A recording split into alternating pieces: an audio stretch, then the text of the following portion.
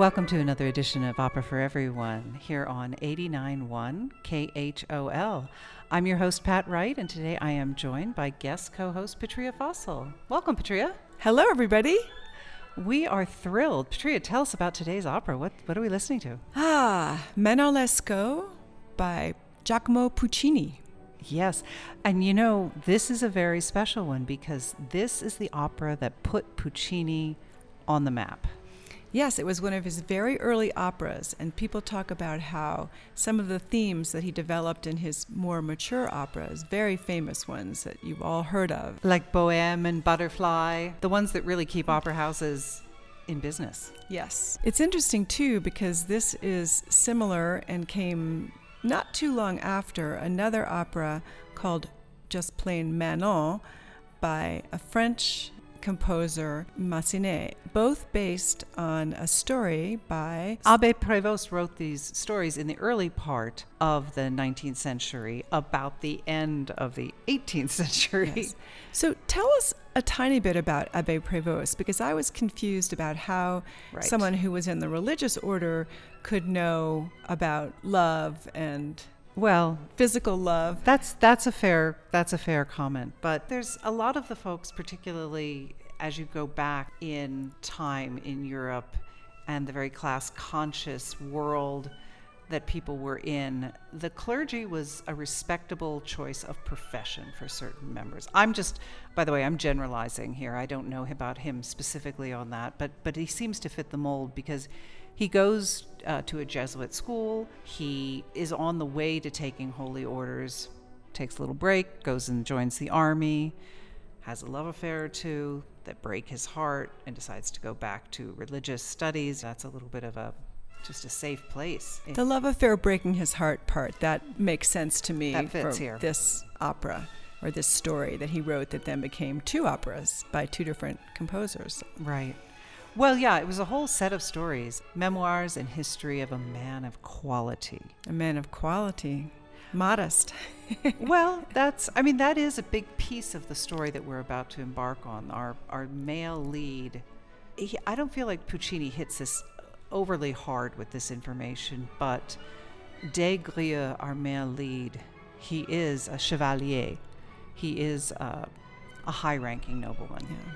A man of quality. A man of quality. Not a lot of money, but quality. Right. And Manon Lescaut, her Yes. brother is in the army. Yes. He's referred to as Lescaut. I think he's a sergeant or not. Yeah, but they're not from as high-stationed a family, not by a long shot. Oh, really? I didn't realize that.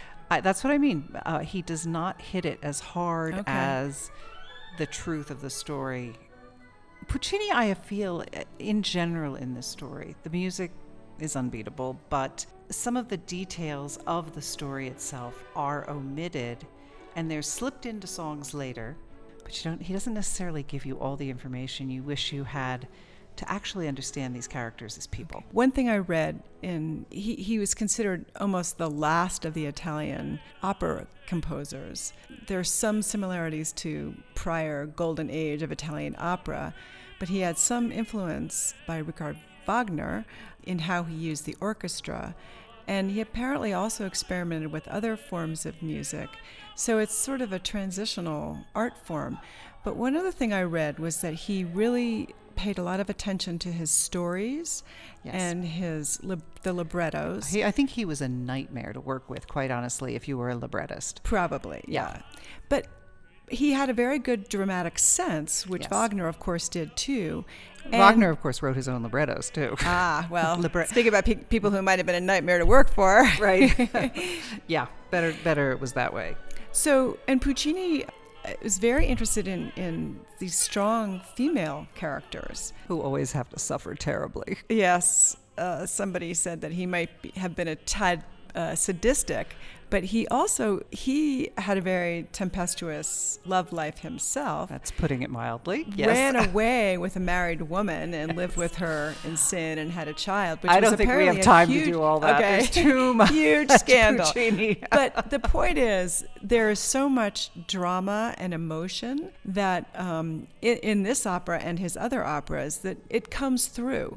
Yeah. They're not really fluff pieces. They're No, really not at all. serious, human crises of love and moral decisions, Right. and the beautiful music, of course, dramatic music, Well, I think- emotional music. I think one thing worth mentioning here, I started off by saying that this was the one that really put him on his map. This is one of his earlier, he had 2 operas before this that didn't really get much attention or much critical acclaim, but he burst onto the scene with Manon Lescaut.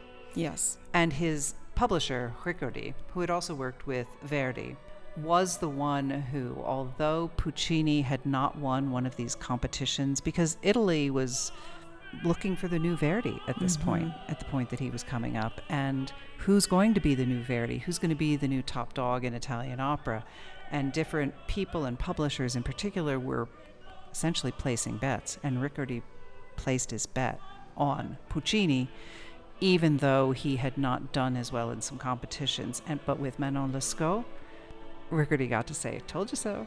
Yes. And because he went on from there to these great war horses of the opera repertoire after Manon Lescaut. Manon Lescaut still has played, but it's very interesting because this is one of the few times where the same story is treated in an opera and there's not a clear dominant one to this day, because the Massenet version of Manon is played quite a lot, Yes, also. as is this. So evidently the Massenet version is lighter and maybe has more comedy in it, whereas this is... It's a little more fun, more- I'd say, particularly in the beginning. And we can talk as we go through the story, that there are some scenes in the Massenet opera which are not represented in the Puccini opera, telling the same story, and vice versa. I haven't seen the Massenet, so I'll rely on you for that part. You are in for a treat when you do see Massenet's version of the Manon story. So, shall we set the scene? Yes. We are in a town square in Amiens, France, and we've got people kind of drinking, milling around, being sociable together, and a fair chunk of those people are students. Yes. And the students are kind of teasing each other and just having a good time. Yes. But the one they tease the most, Is Des Grieux? Des Grieux, because he has not let himself find the right woman or fall in love at all. And he's quite serious. In the production I saw, he was off to the side reading a book. He's a bit of a nerd. Well, let's hear a few of the songs that Des Grieux and the boys sing. And Edmondo seems to be the chief spokesman for the group of students that he's hanging out with. But Des Grieux will say, "Love, of that tragedy, or rather that farce, I know nothing."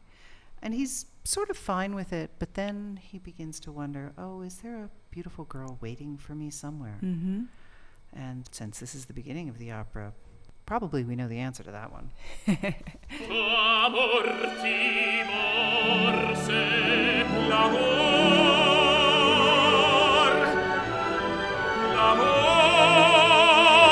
questa tragedia ovver commedia io non conosco ma misteriose vittorie cauto cieli e felice amici troppo onor mi fate errato il noi amico che giugido lo stacco non ancora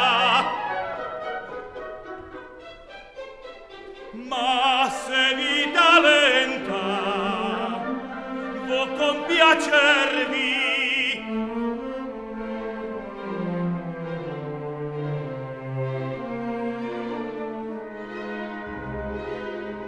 e tosto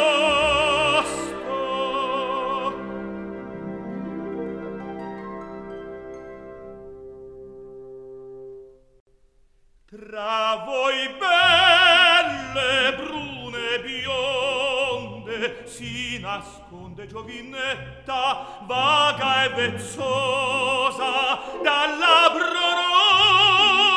rosa che m'aspetta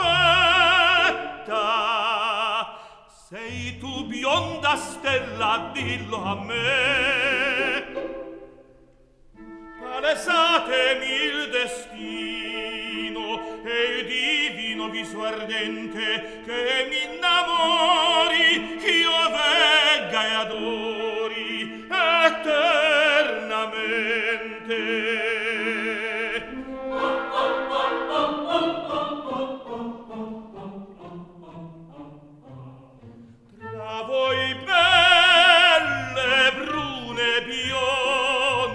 si nasconde giovinetta vaga e vezzosa dal labbro rosa che m'aspetta. Sei tu bruna snella, dillo a me. You're listening to Opera for Everyone, and today's opera is Puccini's fabulous first hit, Manon Lescaut. And we have just heard the young gentleman in the town square, primarily the young gentleman in the town square, teasing their friend about the fact that he hasn't fallen in love. And he first says, well, that's just not my concern. And then he thinks, well, maybe somewhere there's someone for me. Of course, at the moment, there's no one for him. But that's about to change when the coach pulls up. The coach pulls up. And everyone's curious, well, who's new in town? And we have the lovely young woman, Manon Lescaut.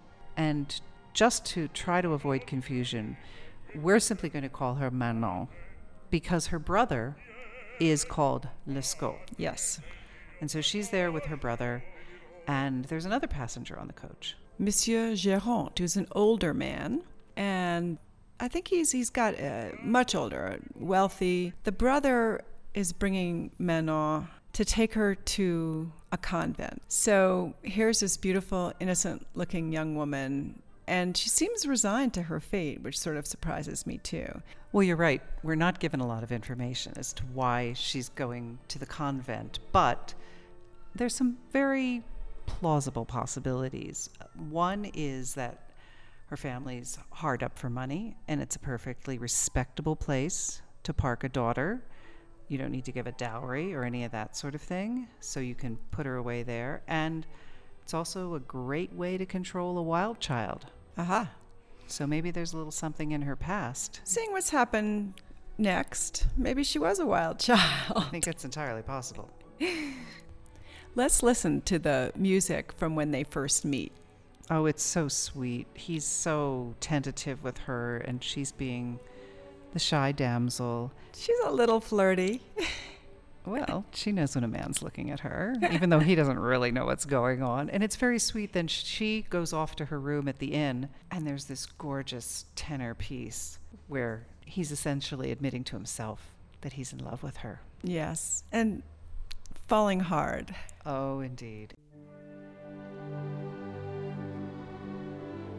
Cortese damigella, il priego mio accettate.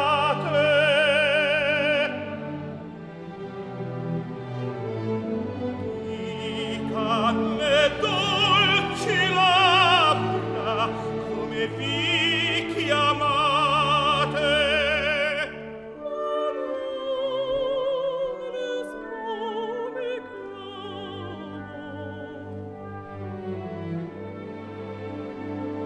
Perdonate al dir mio, ma da un fascino arcano a voi spinto son io, persino il vostro volto parmi aver visto, e strani moti al mio cuore. Perdonate al dir mio, quando partirete.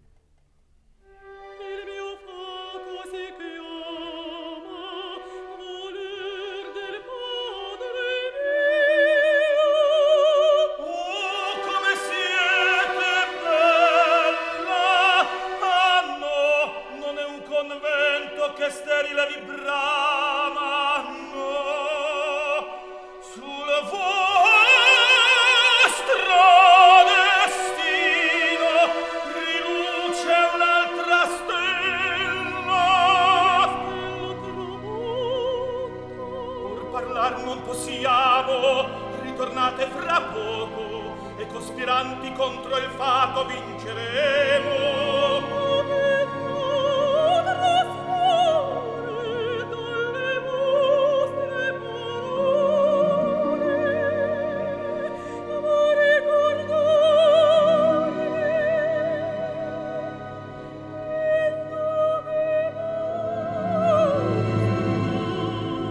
Son Renato de Grieux. No, lasciarmi in tempo.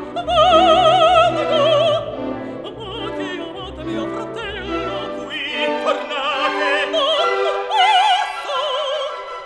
Mi lasciate. Oh, gentile, vi scongiuro. Mi vincete. Quando scuro l'aria intorno a noi sarà.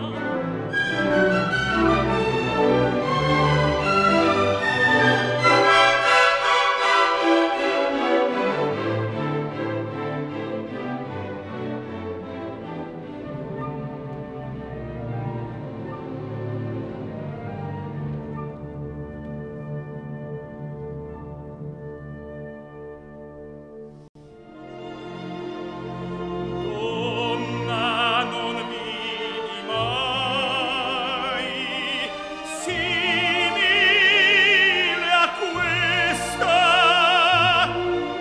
A dirle io t'amo, a nuova vita l'alma mia si desta. Ma non esco mi chiamo come queste parole profumate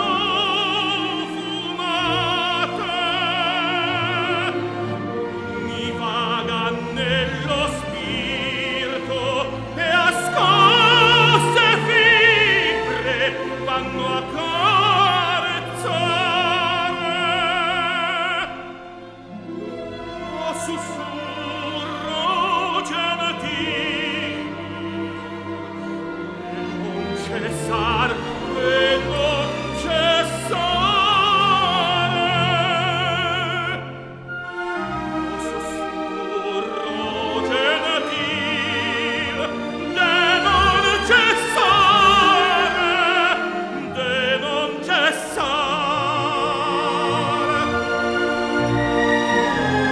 Ma non esca mi chiamo, sussurro gentil de non cessar, de non cessar, de non cessar.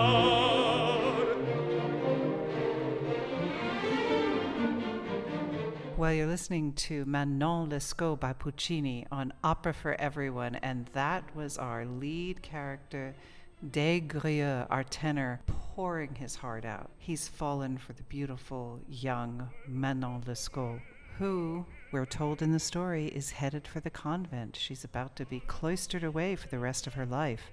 But she's got a brother who maybe thinks that's not what she wants, and certainly not what he wants, even though that's what her parents want. And there's someone else who's interested in her besides this young student, nerd, tenor who's never fallen in love before, and he's fallen hard. Great intrigue. So there's this Monsieur Gérant, who happens to be a tax collector, who they met on the coach. And he's got lots of money. Lots of money. And the brother, Lescaut, is a little shady. That's putting it mildly.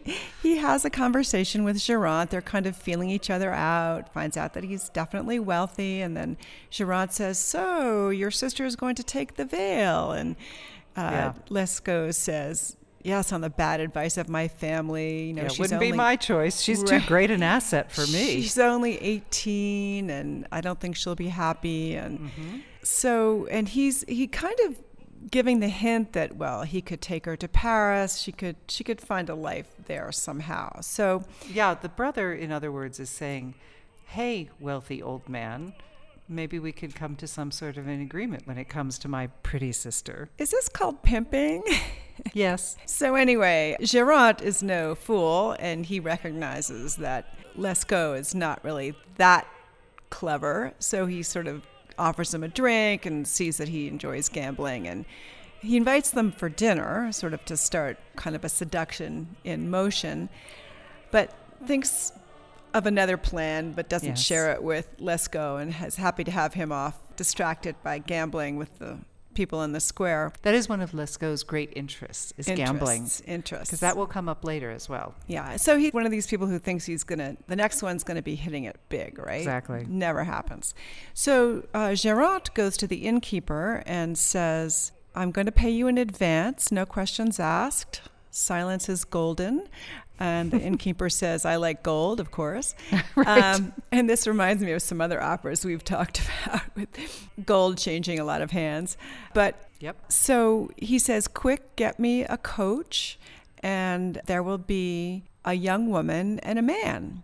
And Edmondo, who's the student, who's Desgrieux's buddy and kind of the ringleader in the plaza, gets a little suspicious of Géronte, and so he goes and eavesdrops on this and realizes that Géronte is planning to basically abduct Manon and take her off to Paris. Yeah, abduct, wink, wink, because he does have the blessing of the brother in some ways to associate with the sister. And particularly, speaking of gold, I think if you just threw a few coins at the brother, he'd be fine with it. Right. And meanwhile, of course, Manon has no say in any of this. But we are led to believe that she's not very happy about having to go to the convent. True. And because she likes nice things. Not what she's going to find in the convent. No, and we'll see more of that later. So Edmondo goes to warn Desgrieux and says, this young woman that you've just fallen madly in love with is about to be taken off to Paris. But here's what you can do. Mm-hmm. She's coming down to meet you, and go quickly to this coach, because the innkeeper instructions to the coachman was it's going to be a young woman and a man, didn't say an older man or a younger man. Right. So you guys can go off. Your getaway vehicle awaits.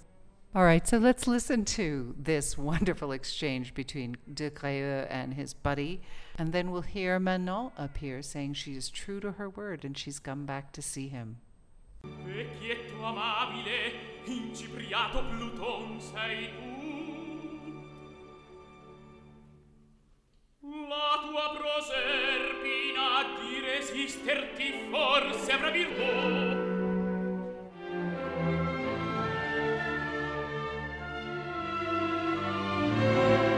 Cavaliere, te la fanno? Che vuoi dire?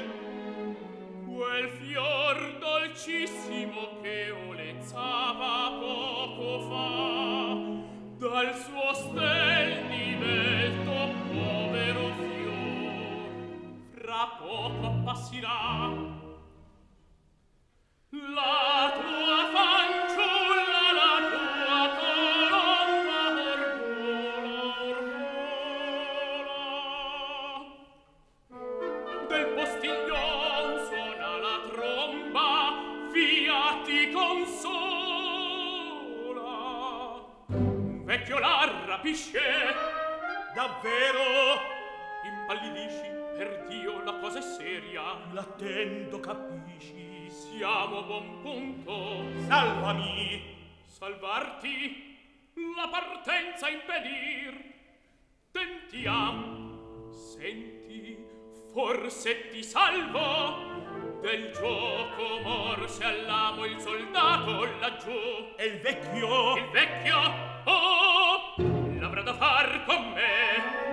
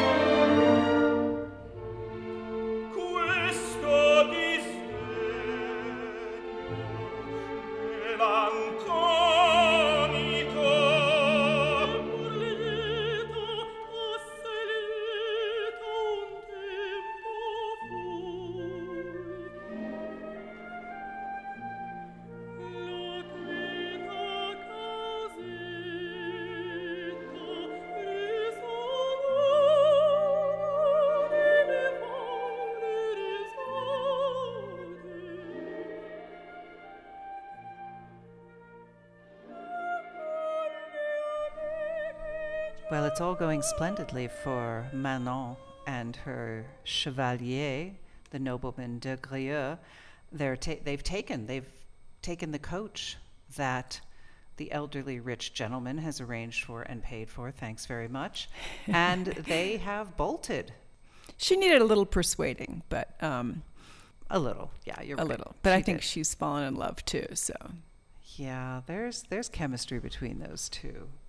But meanwhile, back at the inn, Géronte comes and is all ready to have his seduction dinner and finds out that she's fled, and so goes and interrupts the card game and gets Lescaut. And his answer kills me. It's like, she's gone off with a student. The money's going to run out soon. Let's just follow her to Paris and she'll be yours. Yes, right, because Géronte wants to be outraged that someone has taken the coach that he's paid for and taken the woman that he expects to possess. But the brother's like, no, I know my sister. She's not going to stay with him once the money runs out. Yeah. It's outrageous. So we'll see what happens next. Yes, thus endeth Act 1. And we'll be ready for Act 2 of Manon Lescaut, Puccini's great first hit, momentarily.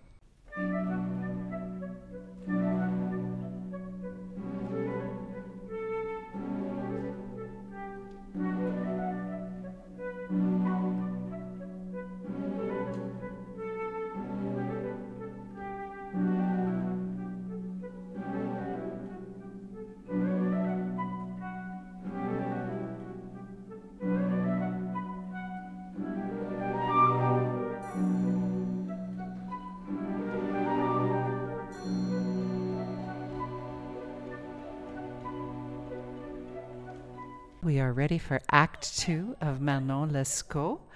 We are maybe in a setting that we don't expect to find ourselves in at this point. Yes, some things have happened that they don't show. Yes. The last we saw Manon and Des Grieux, they were escaping by coach. Off to their love. A love nest. Yes, yeah. in Paris.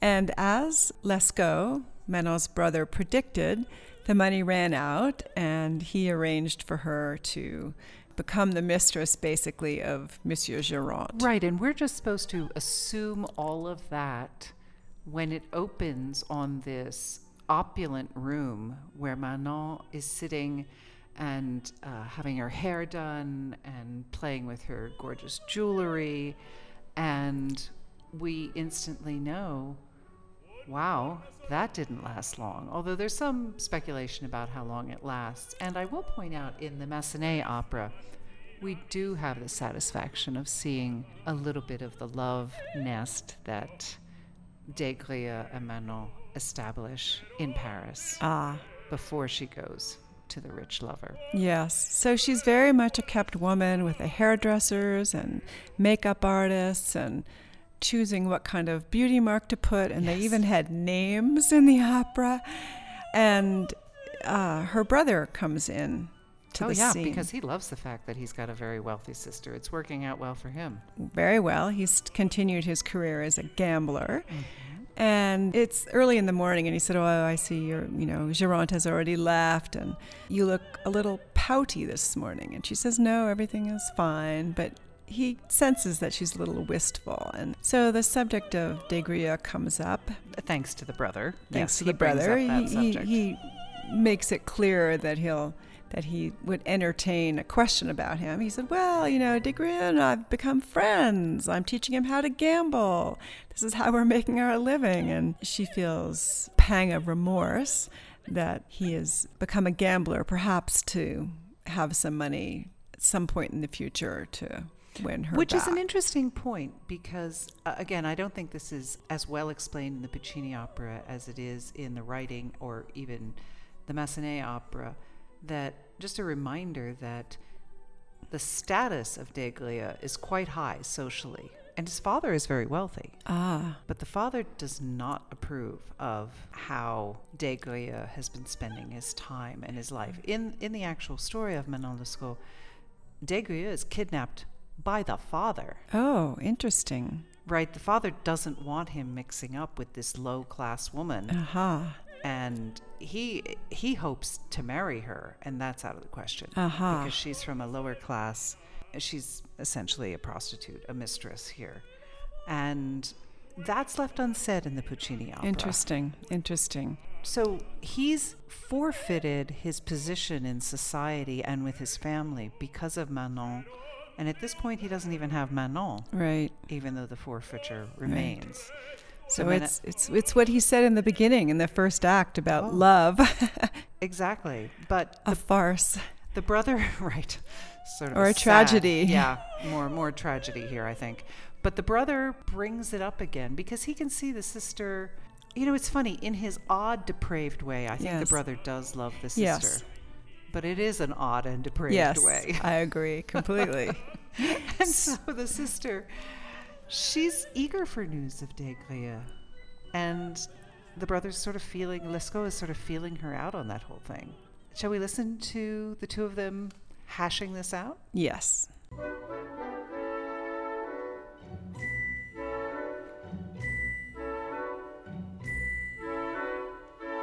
Ah, che insieme delizioso,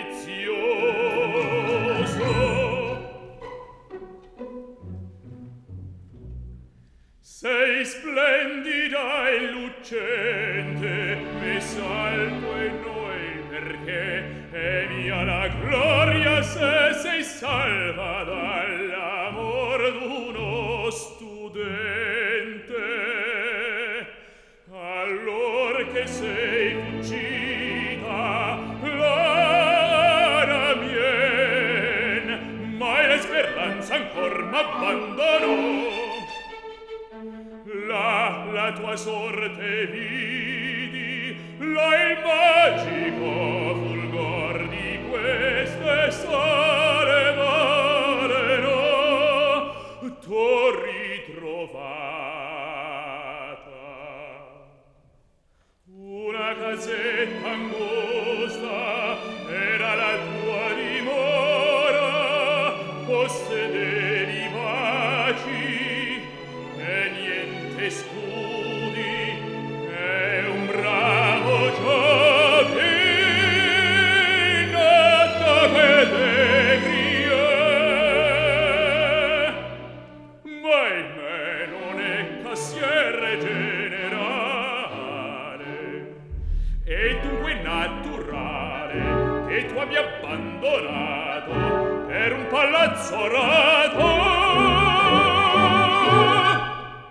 quell'umile dimora.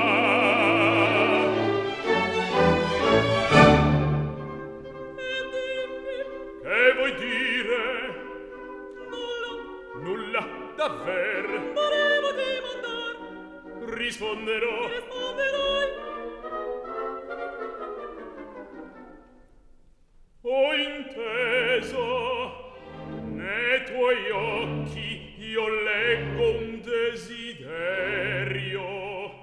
Se Geronte lo sospettasse, brami nuove di lui.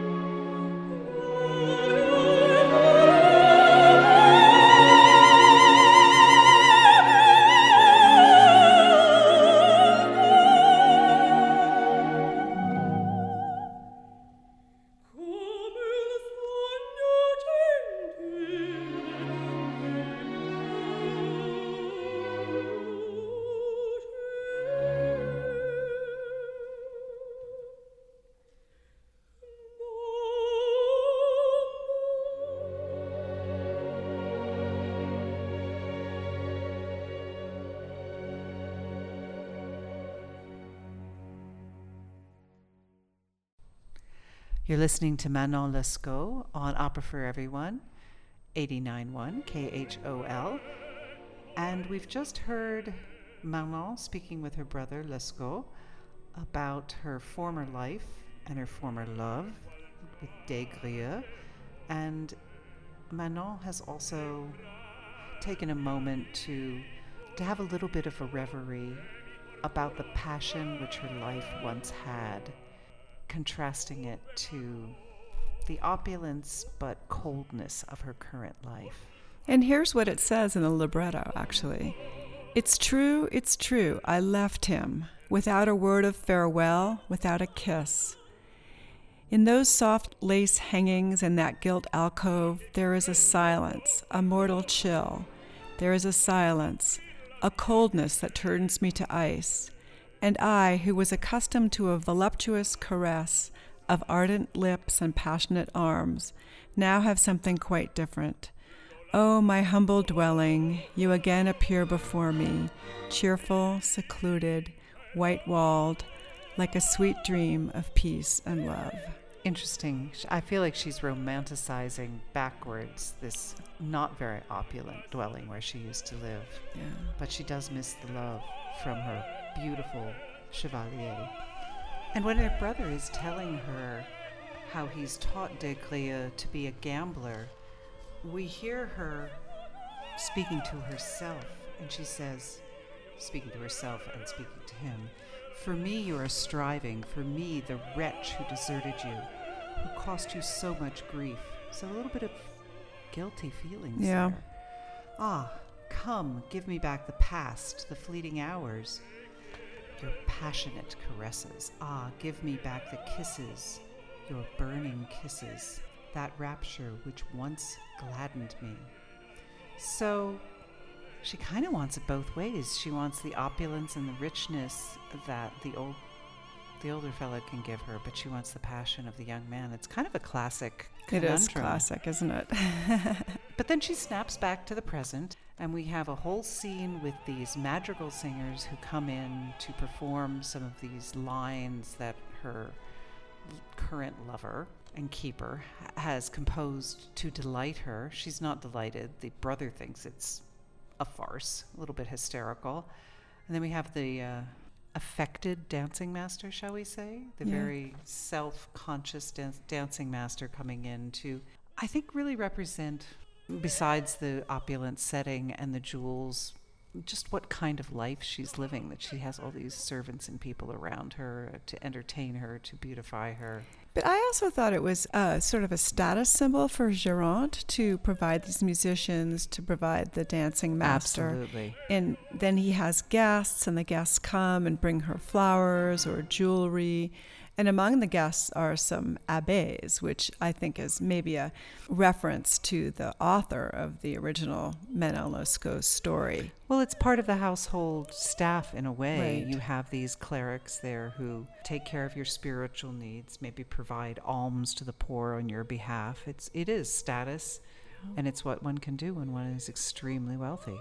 It was interesting, though, in the production I saw, the dancing master leads her through a dance with a dancing partner, and it was really quite sexual, which I thought was interesting. And I was kind of wondering if it was something else that Géronte used as a way to, I don't recall noticing that when I've seen other productions of it, but it was as we'll see later, maybe it was a little bit of a foreshadowing of some passion that we'll see later. Yes, in fact, I think we might see it quite soon. Okay, soon. Well, we have this whole crew, and they're going off to a party. And she says, "Okay, I just need a few minutes," and we assume she's going to fix her hair just one more time and straighten her dress and powder her nose, as it were.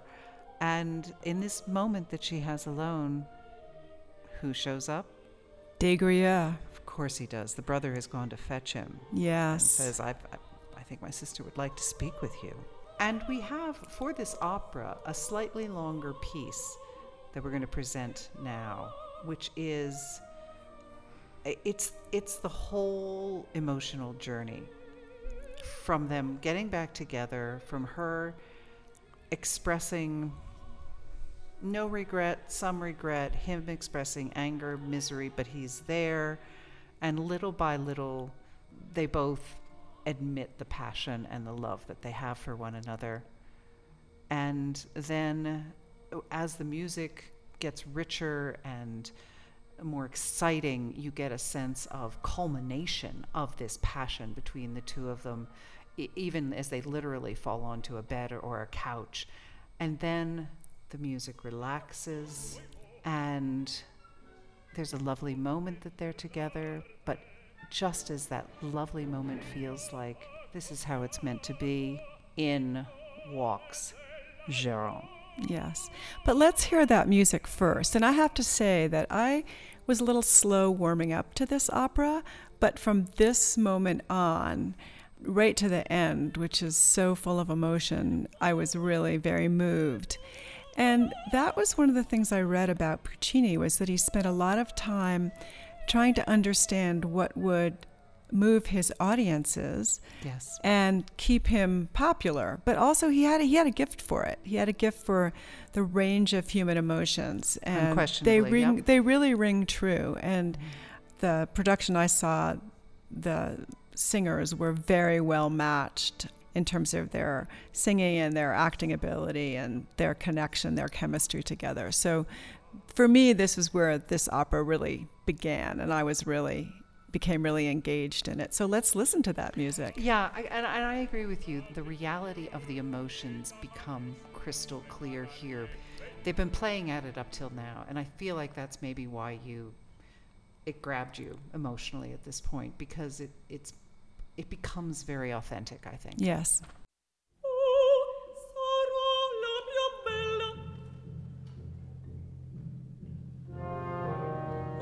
Queste le prego. Oh,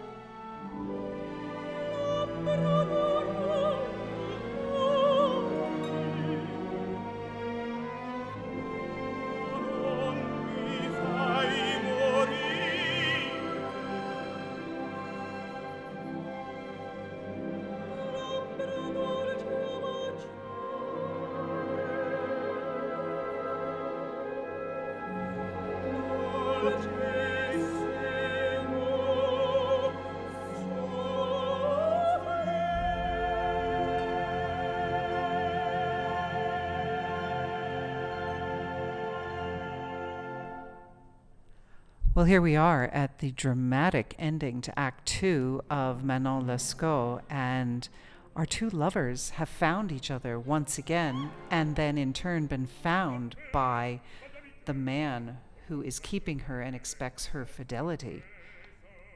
So Geronte bursts into the room, sees exactly what's happening, and leaves. So yes, he says, "À bientôt, I'll be back soon." And, what now, young lovers? Right. Big trouble. So Des Grieux says, we need to leave. And of course, Manon she's conflicted because she said, well, I need to take this. I need to take that. And she's trying to... Yeah, she suddenly remembers, ooh, I kind of like the nice things I have here. Right. And she starts grabbing...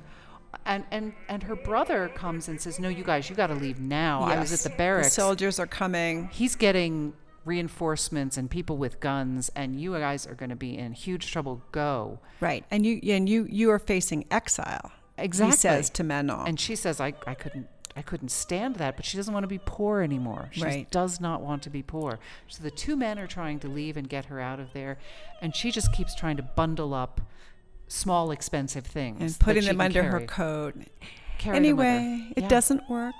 Well, the one of the tragic flaws of this Yes. heroine is that she brings it on herself. If she had left at the first moment that we at least were left to believe, if she had left at the first moment that Des Grieux says we need to go right now, they might have escaped, not with any money, but with their freedom. Instead, they are surrounded and she is arrested and put in jail. And that is the end of Act 2. That's right. We'll listen just to a little bit of going out music here.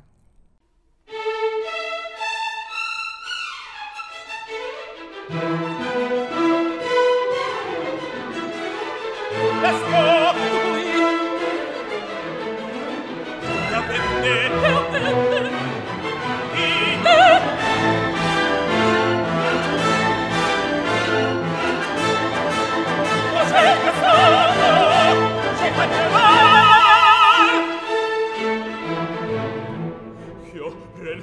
Fiato, ci fai tremare, non ne parlar. O c'è che stato? Chi ha denunziato? Il vecchio? Sì, già vengo qui e guardia c'è. Su cavaliere per le scale spiegate là, da un granatiere che era in quartiere tutto saputo. Per le scale cavaliere spiegate là, già vengo un maledetto, maledetto. Maledetto vecchio, si va da te. Non sapete, voi la perdete, non sapete, l'attende. Crudele, sorte spietata, l'istiglio. Orva tretate, non esitate, pochi minuti siete perduti, c'è da quartiero, scialla c'è. Maledetto, quartiero, scialla c'è. Si va da te, andiamo,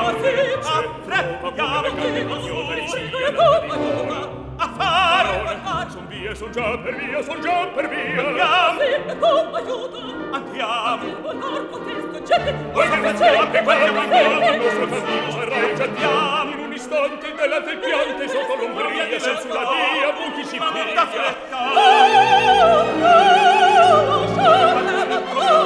Torturarmi vuoi ancora?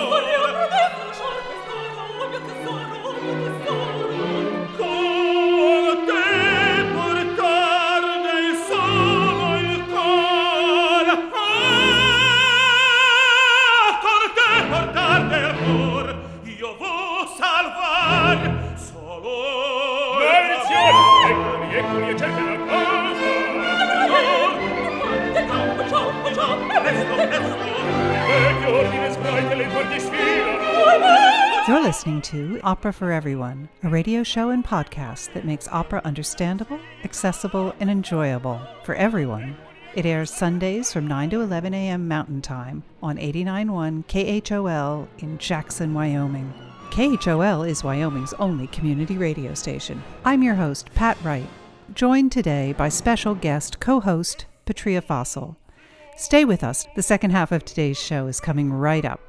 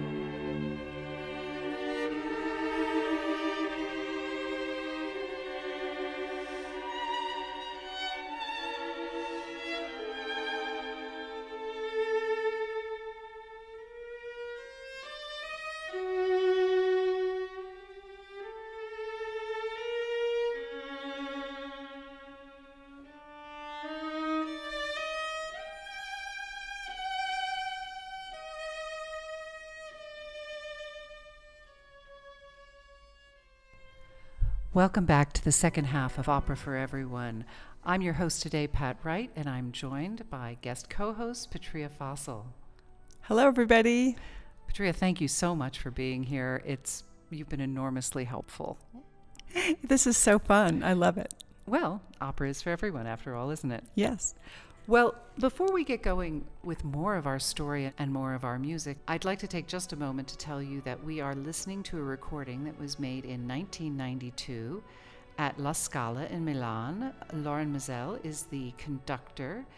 Our Manon is sung by Nina Rautio, and Gino Quilico plays Lescaut, the brother. Peter Dvorsky plays the Chevalier Des Grieux, a romantic tenor lead, and the elderly gentleman, who is not as attractive to Manon Lescaut, is played by Luigi Roni. He's a bass. So here we are at the moment where sometimes we do an opera helmet quiz, but maybe we can just do a quick recap. Okay. So the first act, we meet Manon, her brother, Géronte, and Le Chevalier Des Grieux. And it's love at first sight for Manon and Des Grieux. The brother is shady. He's supposed to be taking his sister to a convent, but as soon as we know it, he is... Yeah, she never makes it to that convent. She doesn't make it to the convent. And she doesn't seem terribly upset about that. That's true, too. So she is willingly abducted by Des Grieux and heads to Paris. Yes, and they've made off with the transportation provided by Monsieur Géronte, who had hoped to seduce her. And when he found out, the brother Lescaut said, "Oh, don't worry. She will leave this poor student as soon as the money runs out." And in fact, that turns out to be true. And Act 2 opens in jumps ahead. We never even get to see them happy. That part makes me a little sad that we don't get to see them in their happy moment. But no, we're told it happened. But yes. She didn't like the poverty. No, but she didn't really like being a kept woman either, it seems. She point. missed the passion and love. It's this tension within her. But Act 2 opens in this very fancy boudoir where she has hairstylists and makeup artists, and then there are musicians coming. And Brother Dear shows up. And Brother Dear shows up and sort of drops little hints that he's now friends with Des Grieux, and he's teaching him how to gamble, and sort of tests out whether his sister still has feelings for Des Grieux, which of course she does.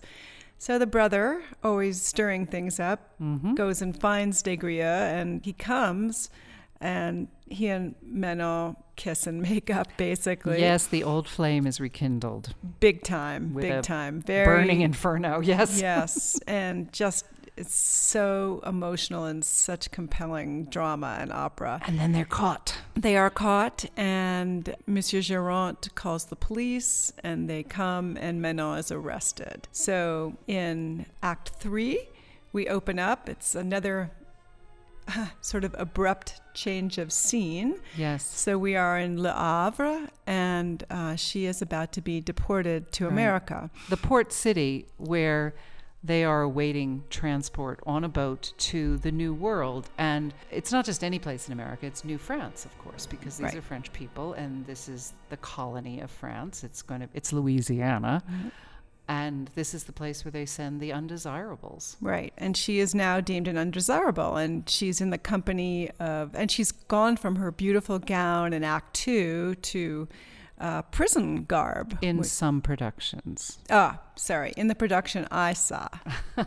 And she wore that right through the end of the opera. Yeah. But Des Grieux is still madly in love with her. He's still sticking by her. He's hanging around the brother again, all kinds of schemes, has bribed someone, and they're hoping to help her escape from prison. And it's also worth mentioning at this point, very interesting, we talked a little bit about the class differential between Des Grieux and Manon before, and I think it's worth mentioning it once again, aside from the fact that she's a woman of easy virtue, as one might say, but she's also considerably lower class. And so while in France even, she's put in horrible conditions. This is more thoroughly explained in the book. Uh-huh. And it is, it's not the prison that the aristocrats might go to. Interesting. Okay. It's very, very undesirable, very full of infection, infestation, hardship of living, inadequate food. She is suffering greatly even before any sort of exile to the Americas. And he, meanwhile, was there when all of this looting was going on in Géron's house, but he's not punished the same way. After all, he's a chevalier. Right. So he's okay. And it indicates how much he loves her, that he's giving up his social position to go and hang around this prison. And well, he's already given up so much for her, and they reaffirmed that love and that devotion. And he sticks with it. Because for all of his flaws, we do think he is a man of honor. Yes, absolutely. So the brother has this idea of helping her escape, which of course doesn't work. The brother, he's always working an angle, isn't he? Some angle. So let's listen to the first song in Act 3, where the brother and Des Grieux are awaiting the appearance of the prisoners who are going to be transported to the New World for their exile and just getting them out of France and getting rid of the undesirables. And they wait, and she does ultimately appear at the bars. They have an opportunity to interact with each other. And from here on out, the opera is completely heartrending, I think. Yes. And, depending on the sets and the production, just them trying to interact through the bars of this jail cell. And it's so touching and so heartrending, as you say. Yes.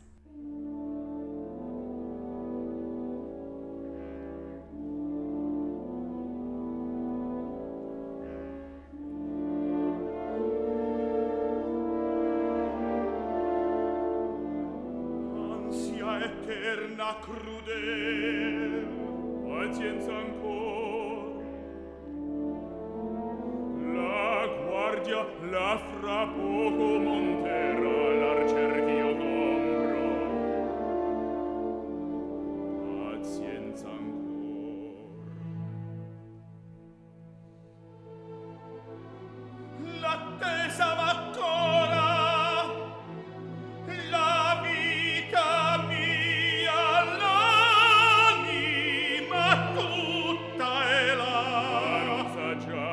attende il mio segnale, a noi verrà, io intanto con gli amici là il colpo tenterò, ma non all'alba libera farò, dietro al destino mi traggo livido,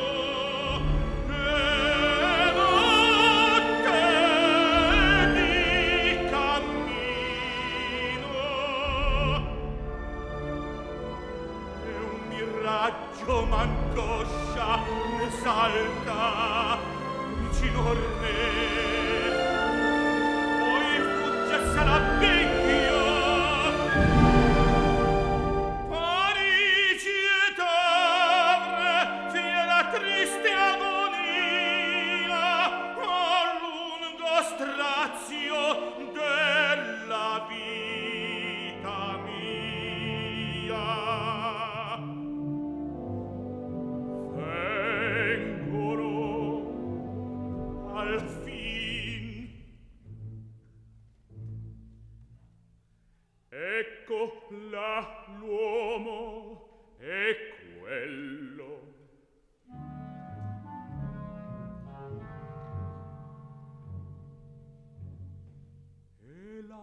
Addormentata, l'ora è giunta.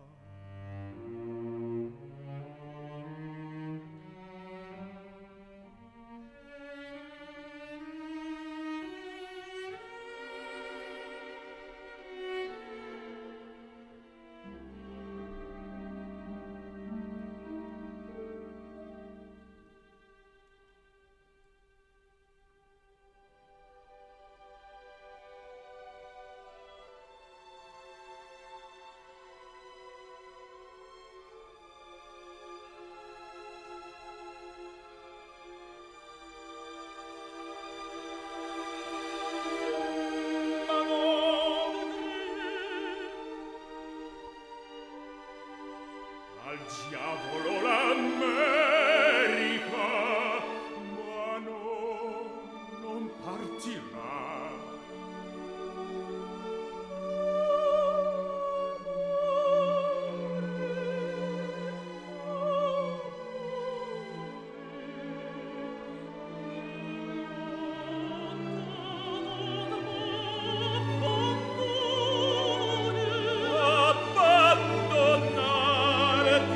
Abbandonarti mai.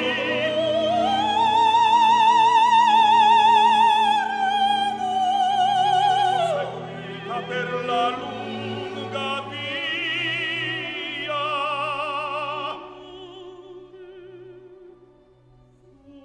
perché fede mi regnava in cuore.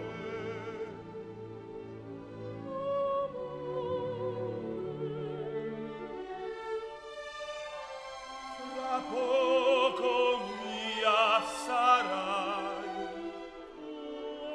fra poco.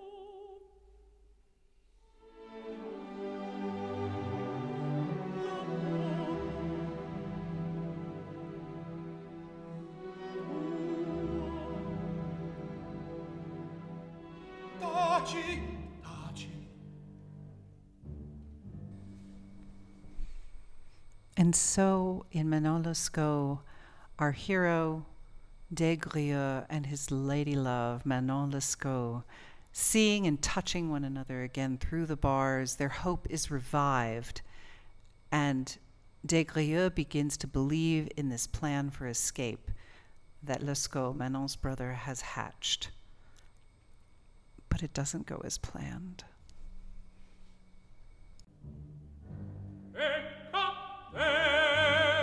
Rispose al re d'una zitella, perché tentare il cuor per marito mi fe bella il signor. Rise il re, poi le die gemme d'or, e un marito in me il cuor. L'alba, o mia Manon, pronta alla porta del cortil, sì tu, vela Lescaut con uomini devoti, la vanne, e tu sei salva. Temo perché riserremo nel guscio del sole,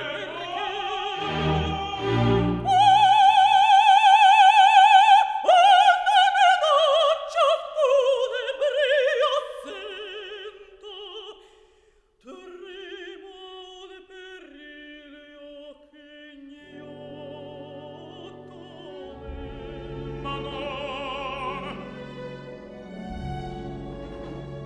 disperato il mio prego, l'affanno, la parola mi spezza. Vuoi che m'uccida qui? Ti scongiuro, ma non vieni. Salviamoci.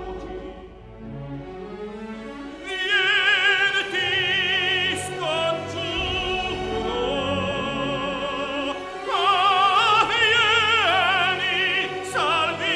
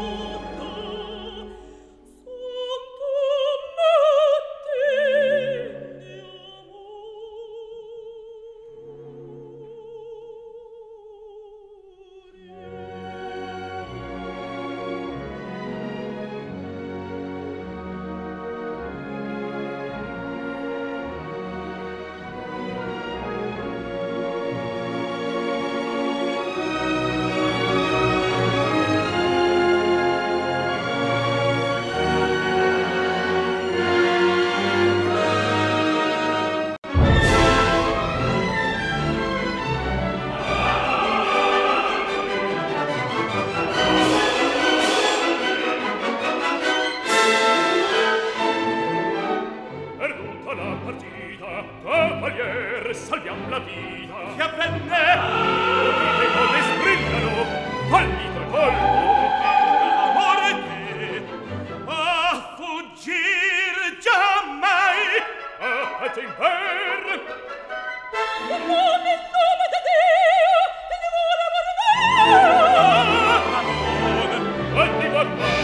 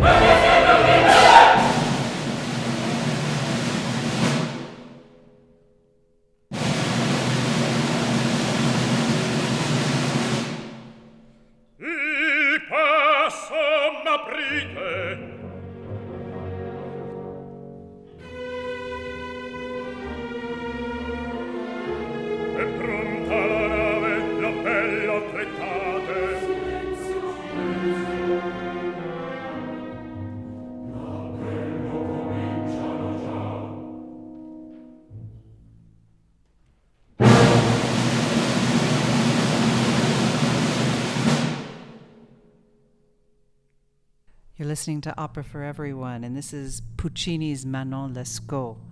And things are not going well for Manon, are they? No. The brothers plot to rescue her from prison and prevent her from being exiled to Louisiana. It's failed. It has failed. So now we are at a place where there is a roll call of all the women prisoners, the undesirables. The prostitutes are leaving the jail and boarding the ship. Yes, one by one they are brought on, and the crowd around makes comments about all the women as they are embarking the ship. Yes, and it's really interesting because some of them are clearly prostitutes and they're defiant, and each one has a name, and the townspeople comment on their appearances, and then there's Manon, and the crowd recognizes that she's different. She holds herself differently. She seems just to not really belong there. Well, she's probably a little younger. And she's true. Been living a very privileged existence. Yes, she's not with her wealthy keeper. Yeah, not a streetwalker. So, and then of course her brother is there, stirring the pot and trying to engender sympathy from the crowd. Yes. And it's mostly the men who comment, oh, what about that one? And she has such regal bearing. And the brother said, yes, plucked from the arms of a young lover, taken by an older man and then dumped. See that pale young man over there? That was her fiancé. So, and it's interesting to me that the men in the crowd are actually feeling some empathy for her. And I think this is a very dramatic part of the opera, and yes, one of those places where Puccini is really working on the audience's emotion. I felt it. Yes. I mean, it doesn't keep her from having to board the boat, but he's making sure that we are not stopping to think too hard about her greed of pillaging Géronte's home, that instead we're focusing on her plight. Yes.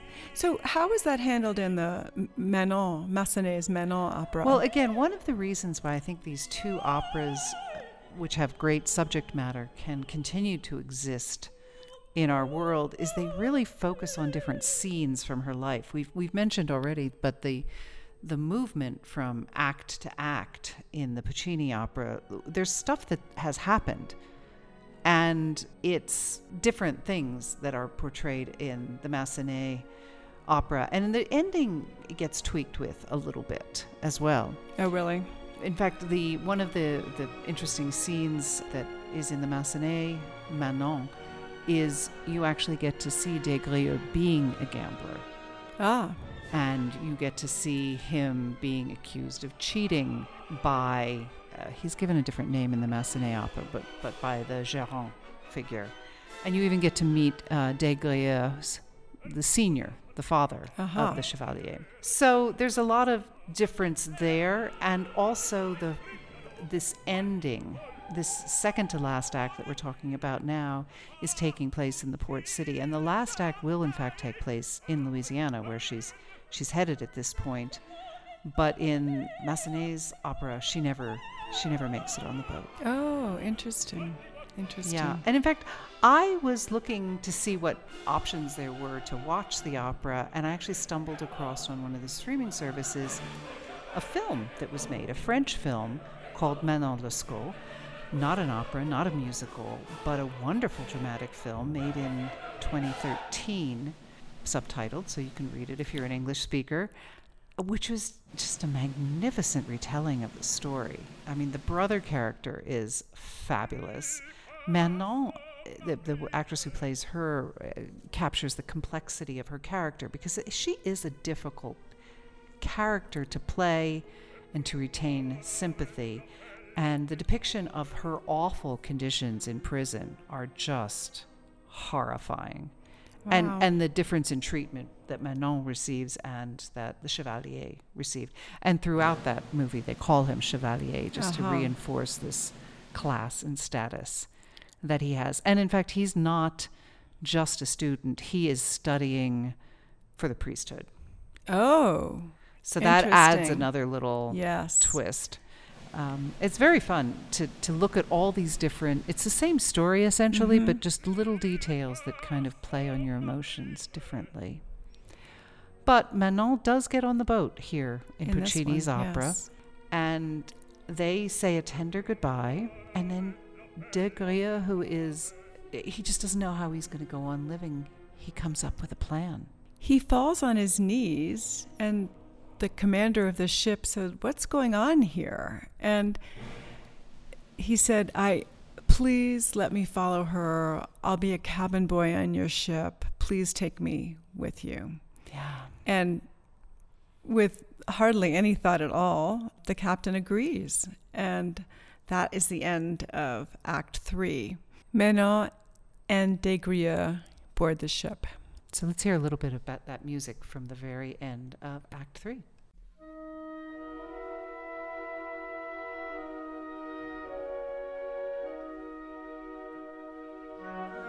Rosetta!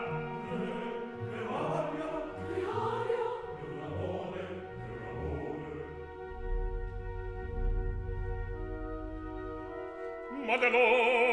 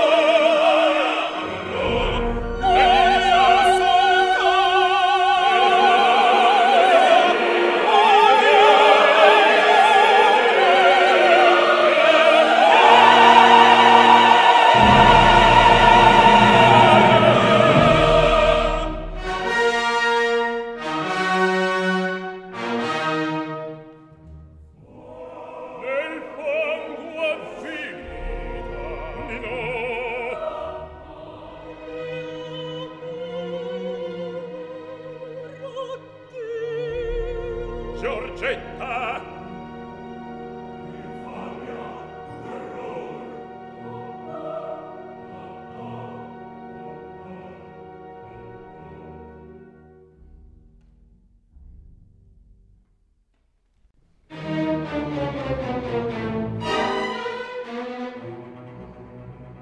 Presto, in fila.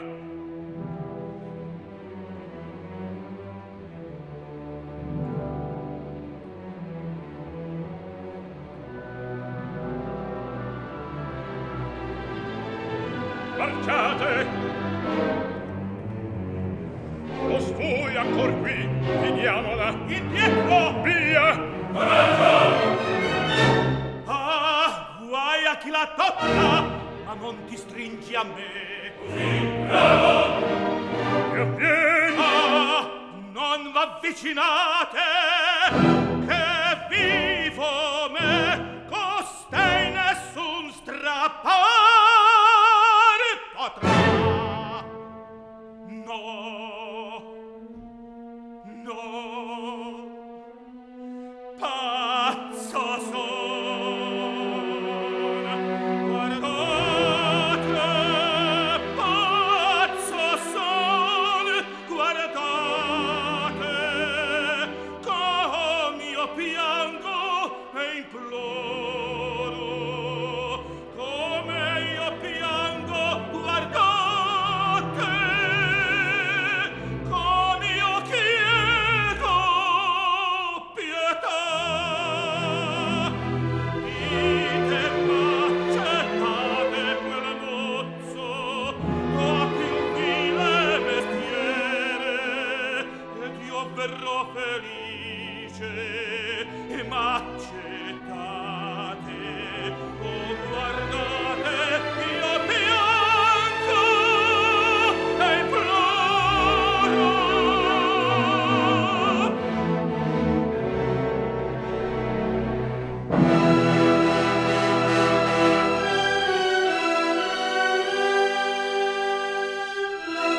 Vi pigliate il mio sangue, la vita vi imploro, vi chiedo pietà, vi chiedo pietà.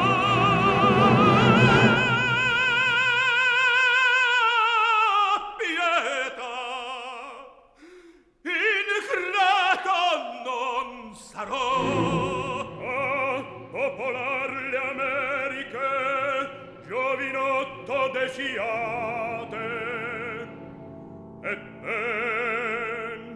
Ebben, sia pur, via mozzo, affrettate!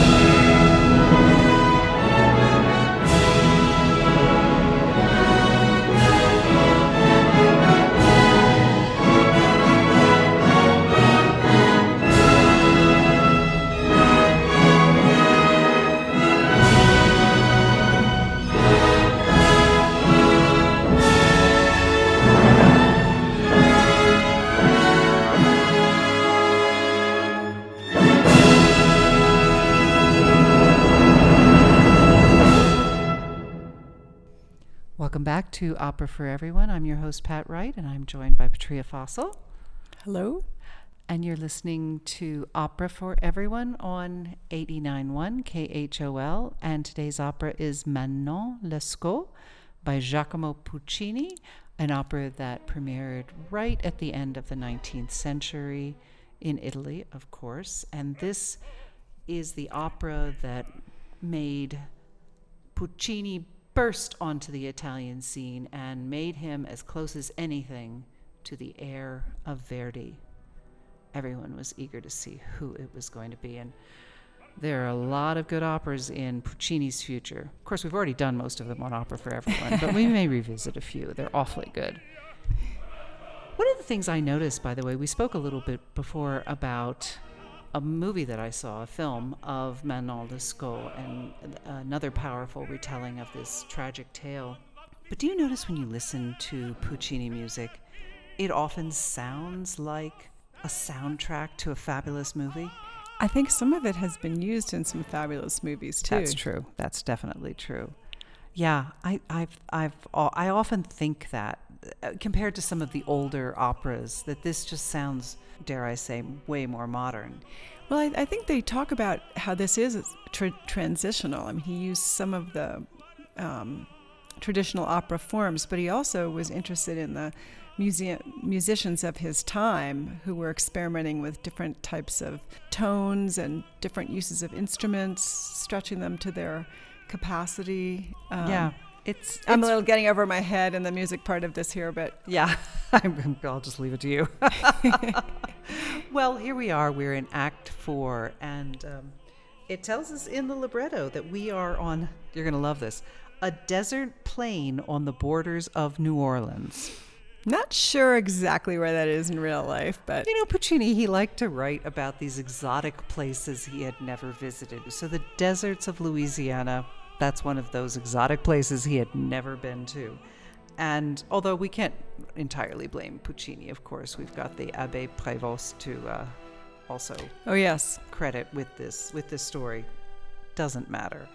It's all about the drama. She's been exiled to the other side of the world, an undeveloped area, and it tells us that the ground is bare and undulating, the horizon boundless, the sky cloudy, and it is early evening. Manon and Des Grieux come into sight, ragged and destitute. I might add, by the way, in the actual story, they actually have a couple good years together. Oh, really? He manages to get off the boat with her, and while never well-to-do, they do have a little home together for a while. Oh, interesting. I wonder what happened in this opera. Well, in this opera, we're right at the bitter end here. Yes, and it is bitter. bitter. Yeah. Very bitter. Very bitter. So they are traversing the desert, and she is not doing well. No. And again, from the other versions of this, I think we're meant to think that the time in prison was pretty hard on her. Mm-hmm. She's doing her best to make this journey with him. And he says, "Put all your weight on me, my weary beloved. The dusty road, the cursed road will end soon."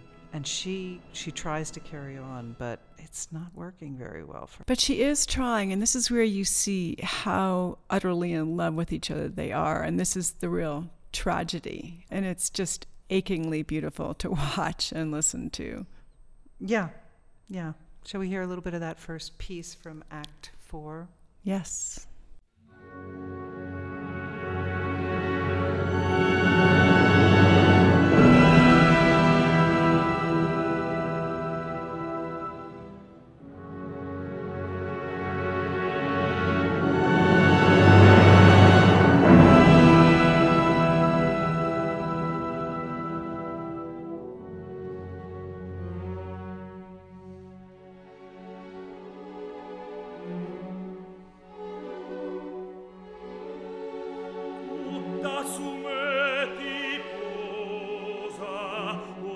Stanca diletta,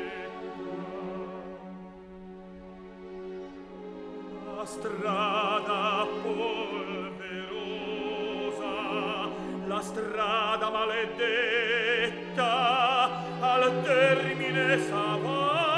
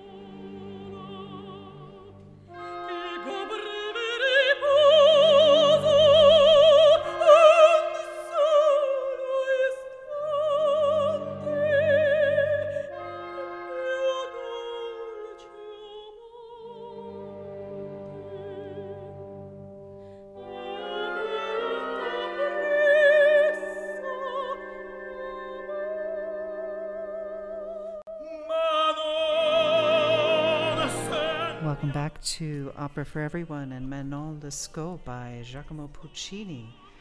Well, hard not to be crying at this point. These two young lovers are suffering terribly as they traverse the Louisiana desert. And that last bit we heard is Des Grieux feeling so terrible about what he feels he has brought his lover to, because she's fading. And they kind of know she's in her last bit of time on Earth. And she's thirsty, so that adds to the horror, I think, for the audience, is that they have no water, no food, and you can just feel the thirst. Fortunately, it doesn't affect her fantastic singing, but... You know, that's one of the things that's such a challenge about this role, I understand, is that you have to be able to be so convincing as physically frail and declining and thirsty, and yet you still have to fill an opera house with soprano singing. Yes, and I always wonder how it is the singers can sing lying down, but there's a lot of lying down singing in the end of this opera. And she just pushes on. They're such sympathetic figures. You do forget everything that brought them to this point and just are so moved by what they're going through and the real love that they have for each other. She wants to give up. She wants him to go on. He says, "No, I'm not going to leave you." She said, "Please see if you can go find water." Yes, and in this next song, he tenderly leaves to get water, not wanting to leave her, but wanting to help her. And I think you get a feeling, or at least I did, that by sending him off, she doesn't really believe it's going to help, but it's going to spare him some of the sight of her suffering. I think you're right. I was afraid that he wouldn't come back in time. Oh no, we need a good duet at the end. No, it's quite sad, but he also says a little prayer. Yes, and this reminds me back to the original author of the story, the Abbé. Some other biographical details.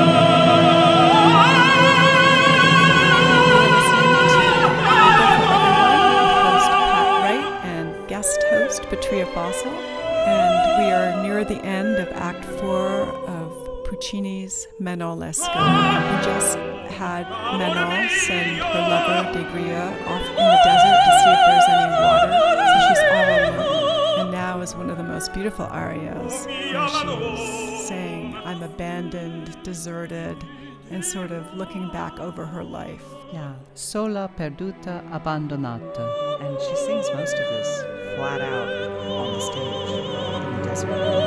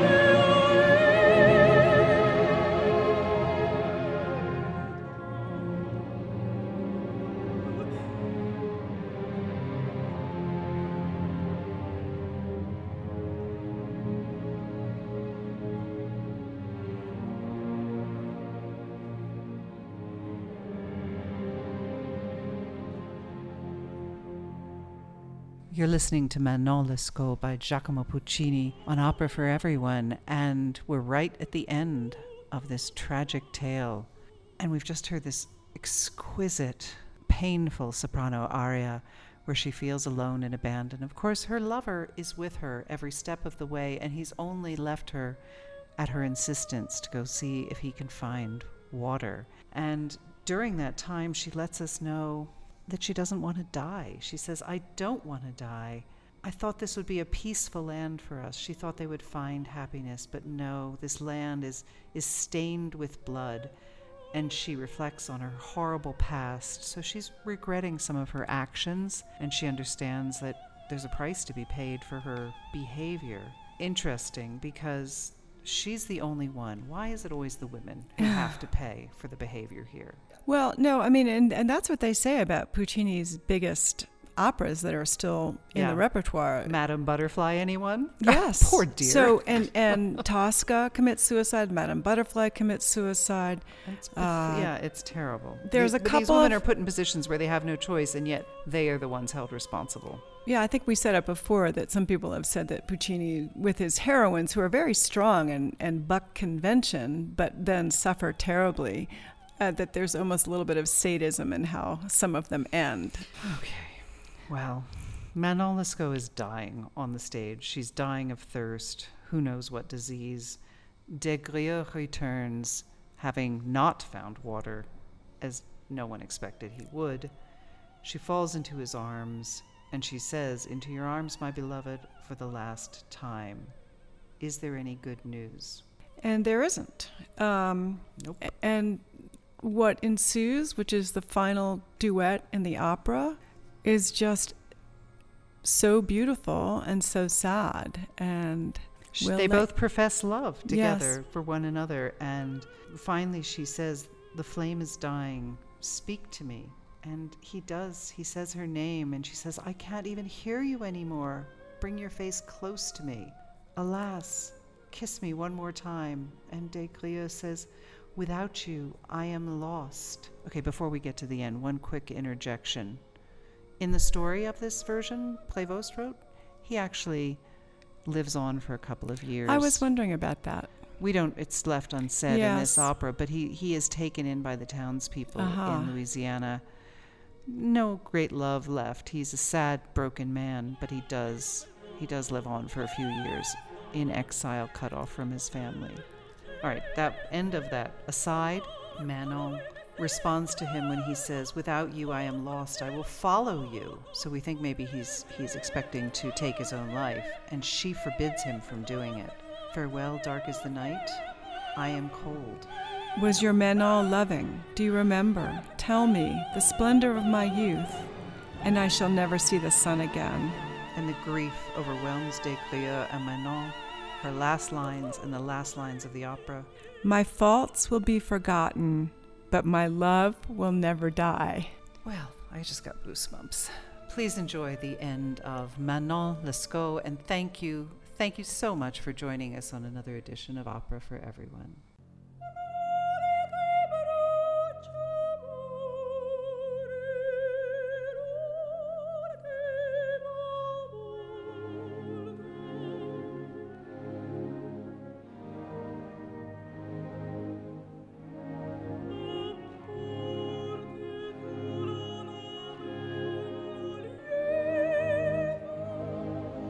Nulla rinvegni l'orizzonte, nulla mi rivelo, lontano spinsi lo sguardo invano. Io scendo nelle tenebre, su quella notte scende uno funesto delirio di portote d'offende, cosa qui dove palpito in te ritorna ancora.